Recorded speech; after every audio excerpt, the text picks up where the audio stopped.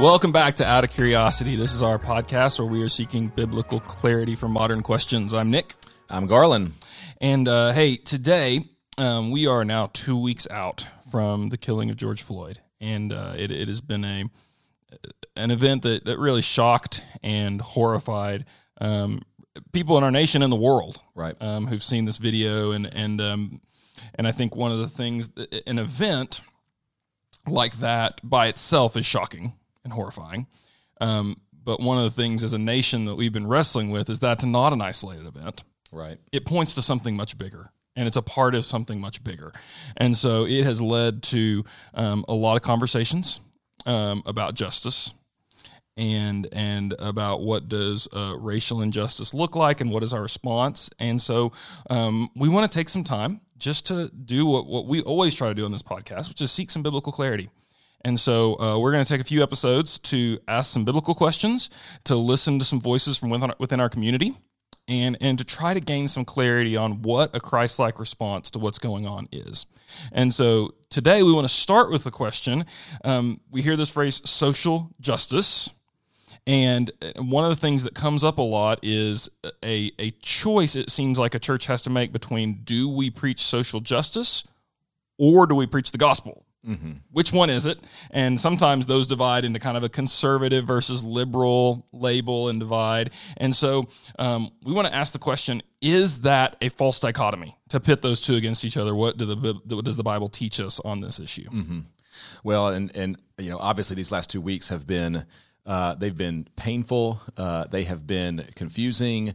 I think that they have been necessary, some of the conversations that we're having. And what we want to do is we want to think and put our worldview through a biblical lens and not through the loudest voice lens and not through what we've always heard kind of lens. And so I think to your question, I think that's a false dichotomy. I think when we look at how the gospel impacts not just the society that Jesus brings it into, but then as the early church takes it out into the Roman world, it's going to touch every single part of society. It's going to be necessarily, we might say, social and political, and we're going to get into that as we go. So. What we want to do, like we frequently do, I think, on Out of Curiosity, is we got to go back to page 1. We got to go back to the beginning. Really? You're going to take us to Genesis 1? There's a surprise. We've got to start with Genesis chapter 1. And I think as Christians, this is what I want us to learn how to think. I want us to put that into practice when we engage these things in our world, because to have these conversations as a Christian apart from a biblical lens would be wholly inappropriate. And so we want to understand rightly our Bible, and I actually think when we bring that to bear, it is the answer. It actually is the answer that we need, and so we shouldn't run from it. We should be excited to take this worldview into our culture. And so with that, let's look at Genesis chapter 1. Nick, if you don't mind, we've gone to Genesis 1, 26 and 27 numbers of times in this podcast, and so you can go back and look in previous ones about how did the fall affect us and questions of humanity and all that. But read Genesis 1, 26 and 27 for us, and we'll get rolling here. Great. And I'm reading from the NIV. Genesis 1:26. Then God said, "Let us make mankind in our image, in our likeness, so that they may rule over the fish in the sea and the birds in the sky, over the livestock and all the wild animals, and over all the creatures that move along the ground."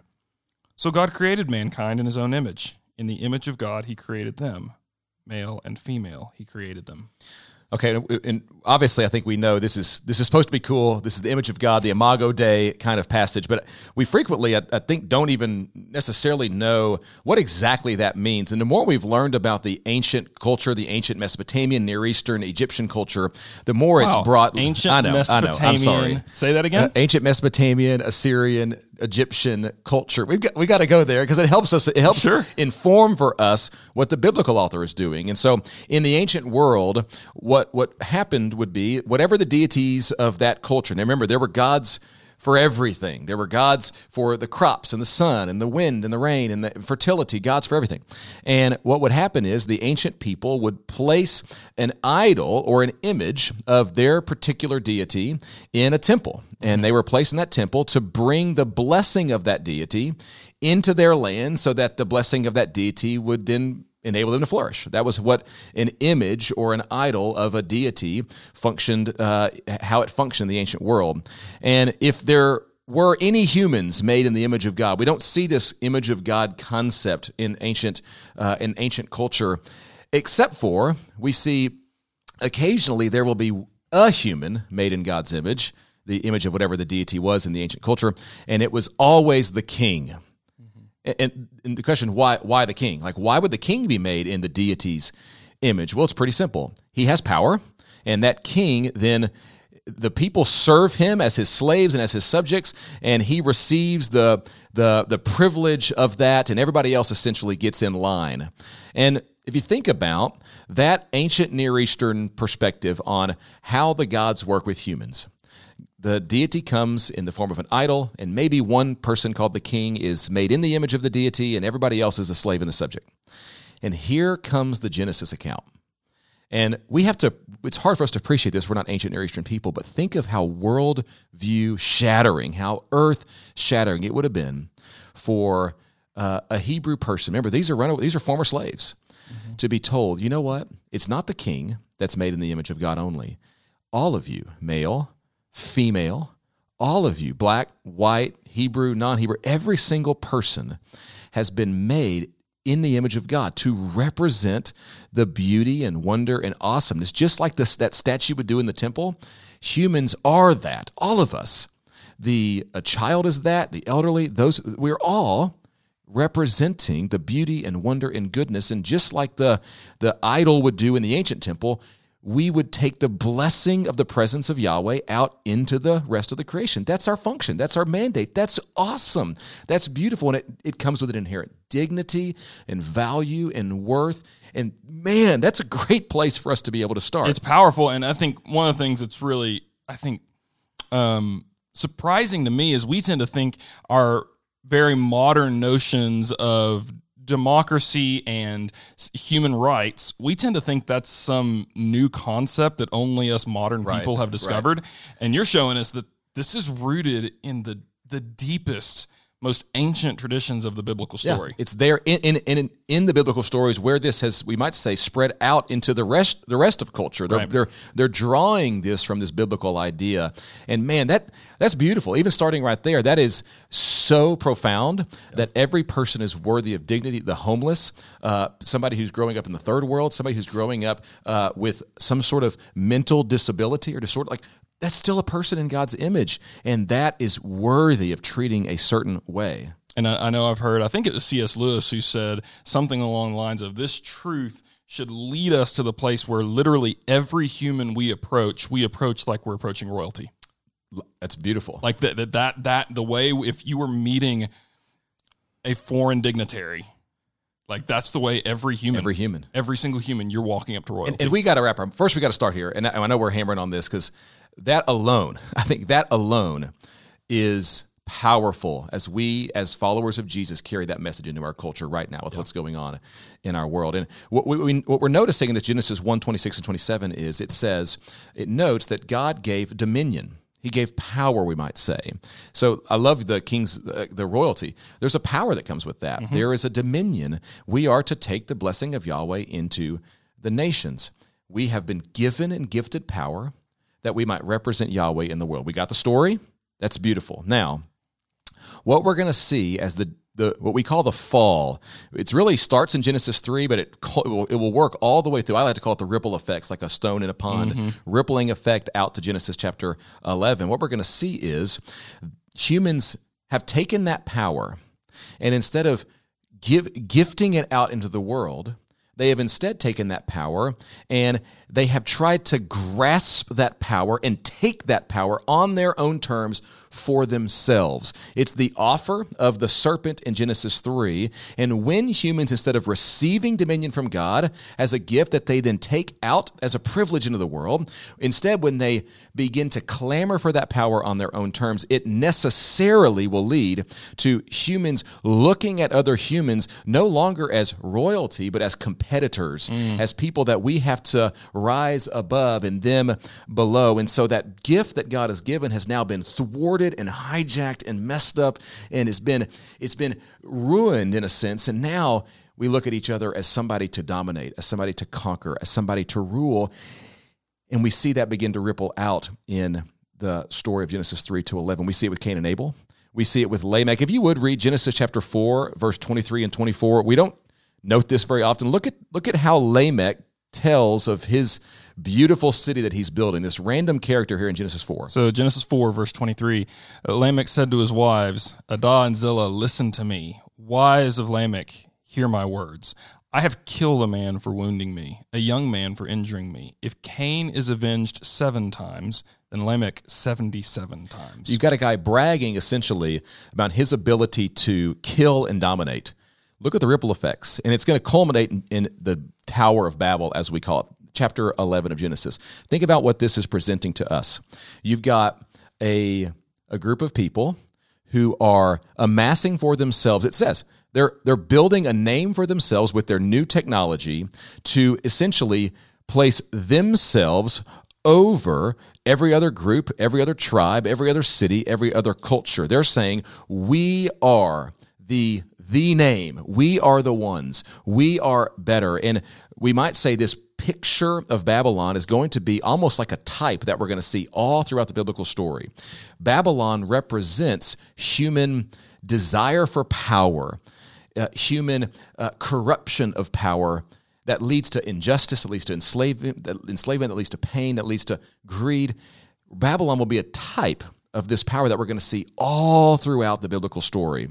And when we turn in the biblical narrative, what's so fascinating is it's not like God gave up on humans. God wants to work through humans. He gifts them power so that they might bring the beauty of Yahweh out into the rest of the world. We have thwarted that and hijacked that. What will Yahweh do? He keeps going with the plan. Yeah. He chooses Abraham and his family, and he calls them to Mount Sinai in Exodus 19 and says, okay, through you, I'll make a kingdom of priests, a holy nation.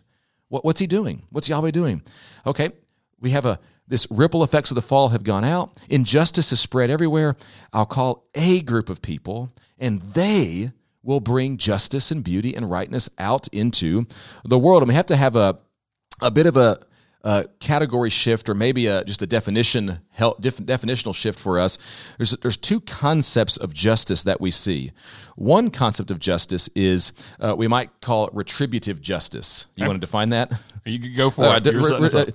I love setting you up for something that I didn't tell you I was going to. Yeah.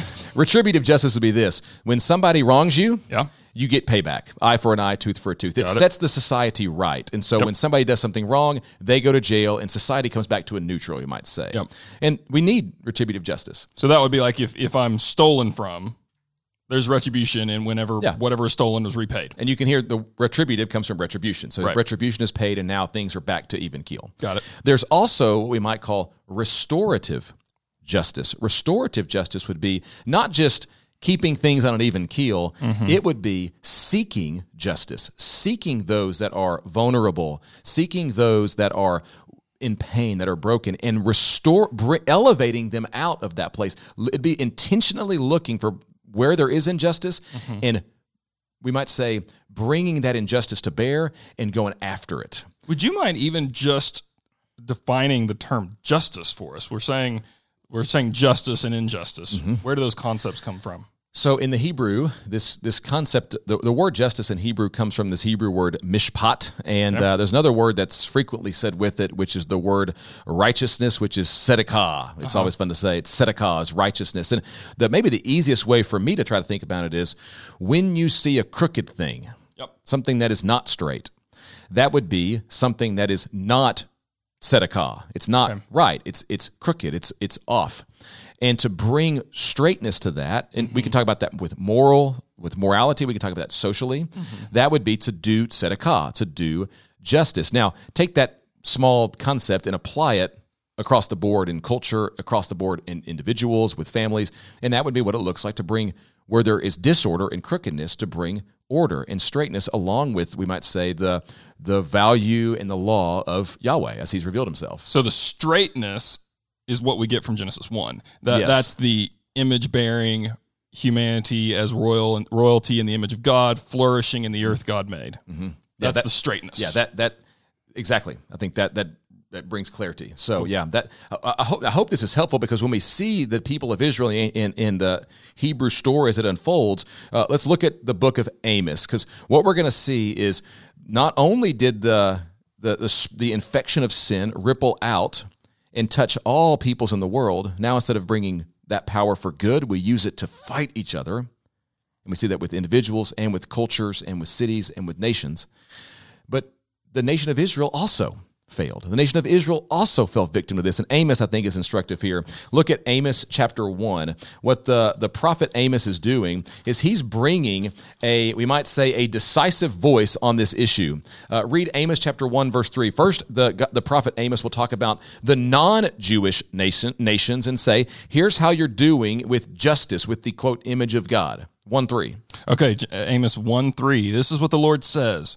For 3 sins of Damascus, even for 4, I will not relent, because she threshed Gilead with sledges having iron teeth. So there's another nation, and the people of Damascus, was the Syrian nation, has threshed people, like as if they've dehumanized them. So to thresh, that's like a farming term. Like a farming So term. you're treating people as like a resource to be exploited for your own good. Exactly.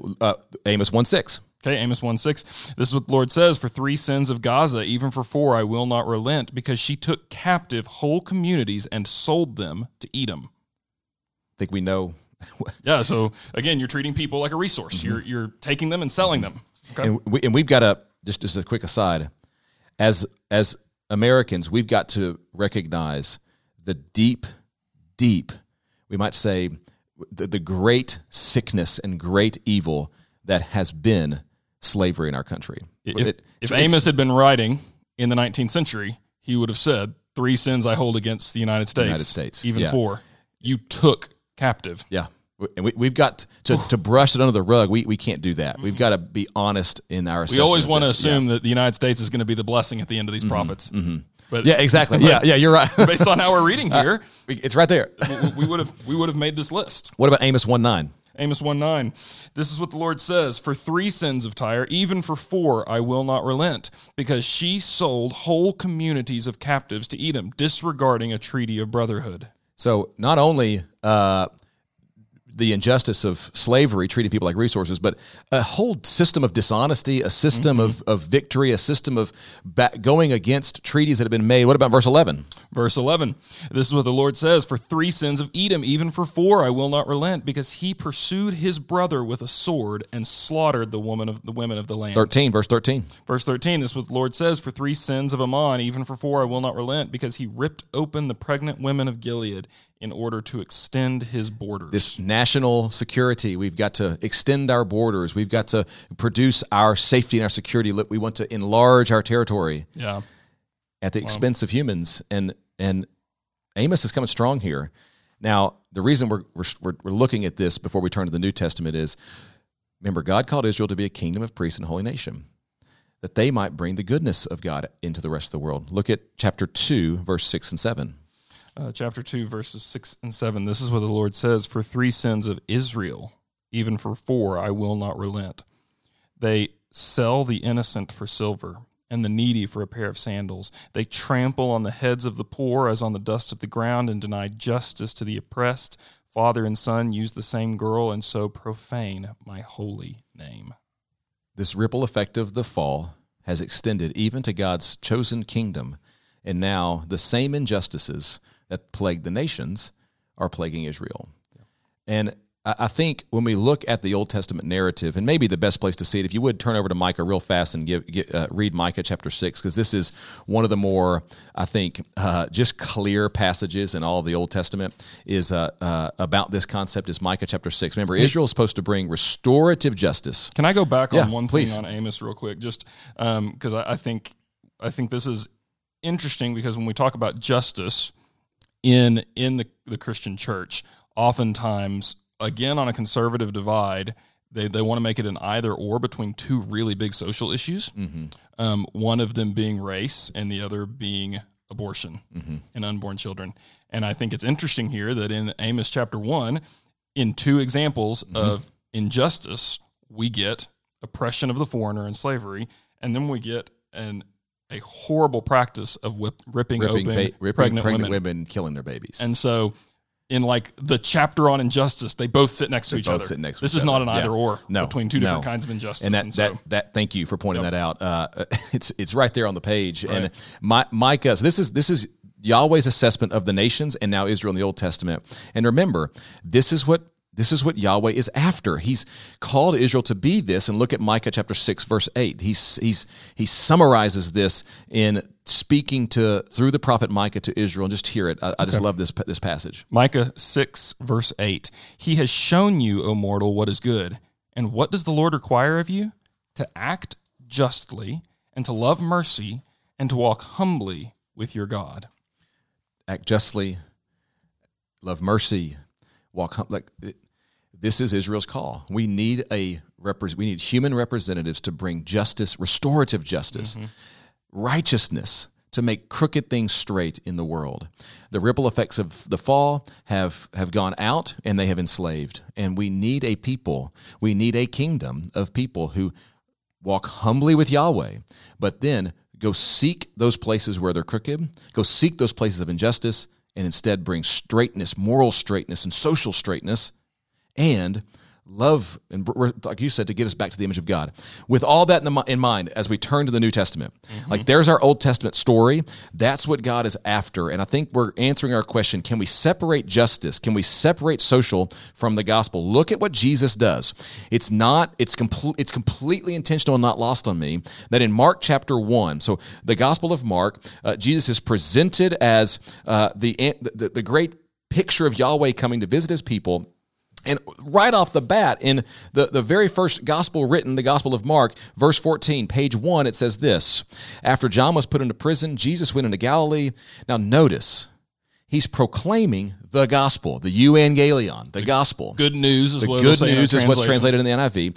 Jesus comes proclaiming the gospel. Okay, so in our question, social justice gospel. Right. We're about to get gospel here. And I think for a lot of us, we go, okay, that's going to be talking about my individual forgiveness of sins that I go to heaven. Right. Now, look at what Jesus says. Now, I'm not diminishing that. I'm not saying that that's not a significant part of the gospel, but look at what Jesus says. He's proclaiming the gospel of God. The time has come. The kingdom of God. That thing that we've been expecting, where justice and rightness will go out into the world, flipping on its head the power systems of the world and bringing order and straightness where there was crookedness. That kingdom of God has come near. Repent and believe the gospel. Here's the proclamation. And notice what Jesus starts doing. Interacting with broken people, interacting with people that are ostracized from community, interacting with Gentiles that are not the same race as him. He starts seeking out the crooked places and bringing straightness. And it necessarily creates a conflict with the people who are in power in his day. Maybe the place where Jesus distills this kingdom ethic. What does it look like to rightly relate to Jesus as king is in the Sermon on the Mount. Right. And we were familiar, I think, with Jesus calling the church, his followers, light, salt, light. Matthew chapter 5, the Sermon on the Mount is Matthew 5-7. But read for us, right before that, we call them the Beatitudes. Read for us, Nick, Matthew 5, verse 6. Matthew 5:6. Blessed are those who hunger and thirst for righteousness, for they will be filled. So here's our word. There it is. Yep. And the Hebrew word, it's tzedakah. The Greek New Testament word is dikaiosune. Yep. And I think most of my life, I thought what this verse was getting at was something like this. Blessed are those who hunger and thirst for being a good person. Yeah. Right? Righteousness is me trying to be a really good person so that God is pleased with me. Something like that. And that is to miss, in a huge way, what oftentimes the biblical concept of dikaiosune is. It comes from the root word. The root of that word is the same root where we get our verb dikaio, which is often translated as to justify. So the root of dikaiosune is justice or rightness, both morally, culturally, socially, crooked things being made straight. That's the root of what this is. And we can mean righteousness in our relationship with God, where it's off and crooked and God straightens it. I think that's the idea of we receive the righteousness of God in Jesus. But what we're to do here, how do we become salt and light in the world? the Beatitudes, and one of those is, blessed are those who hunger and thirst for justice, rightness in the world. How will people see light in our world? Verse 16 in chapter 5, they'll see because they'll see our good deeds, and they'll give glory to our God in heaven. Eugene Peterson, I think, in summing a lot of this up for us, he's the translator of the Message translation of our Bible and a prolific author. He says this, and I think he's onto something. He says, the gospel, or the good news of Jesus Christ, is more political than anyone imagines, but in a way that no one guesses. Let me read it again. The gospel of Jesus Christ is more political than anyone imagines, but in a way no one guesses. And I think I'm wondering what Peterson means by that. How is the gospel political, and how is it different than we might expect? And I think this is where a lot of people get stuck on this question of politics and the gospel. And maybe this might be where we kind of wrap up and close this thought about seeking justice, is the gospel is political in that it should affect society. Mm-hmm. Like, the good news of Jesus should not just change what's going on inside my heart, but it should change my interactions. And to the extent that the church exists in the world, that world should look different because of our presence.